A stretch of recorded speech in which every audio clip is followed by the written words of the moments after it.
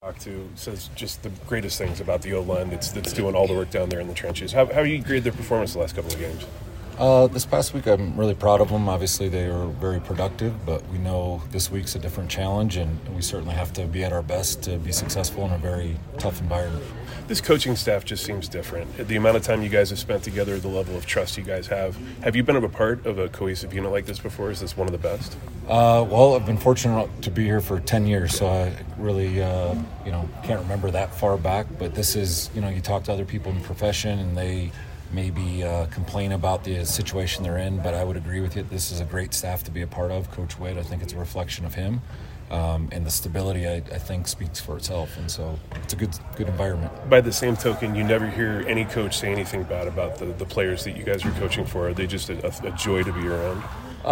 Well, when they go to class on a regular basis, I'm not going to say they're perfect, but they are, in all seriousness, it's a great group of kids. Being here as long as we have, we've recruited all of these kids. And so, they're us, and they've adapted to our program, and so it really is I want to say a well-oiled machine, but it really is a situation that is unique in college football this day and age. When you do have some of those penalties that your line has had at times, how do you handle that internally, and how do you help guys not be in that situation?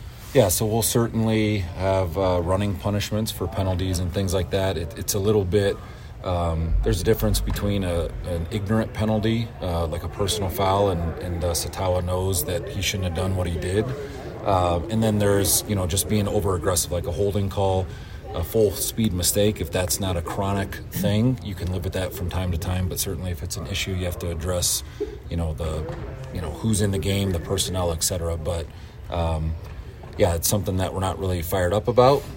But it's, playing offensive line, you're on that fine line of, being ultra aggressive but not crossing that line. And so unfortunately at times we do. I wish it was perfect, but we're not perfect yet.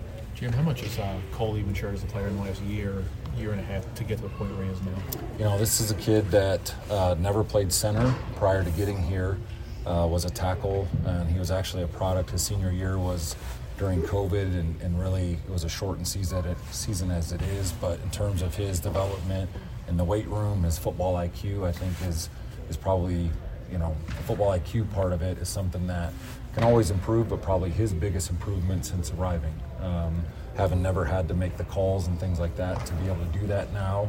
And again, not perfect, as I'm sure you guys are realizing that I'll never say anything's perfect, but he's getting better, and so I would say he's certainly trending in the right direction. When you're at recruiting, do you try to identify kids who you think could go to multiple positions, like trying to project that out 2-3 years down the road? Yeah, I think any player that is an inside player, we're going to try to make a center, just because that's a unique position, and maybe not play center in the game, but certainly have that flexibility. And then, anyone that has the foot speed and the arm length to be able to play outside, those are a premium as well. And so having players that are flexible in different positions allows us to have a little bit of flexibility in terms of putting the puzzle together.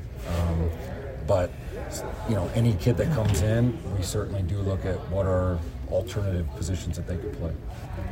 Thank you, Coach.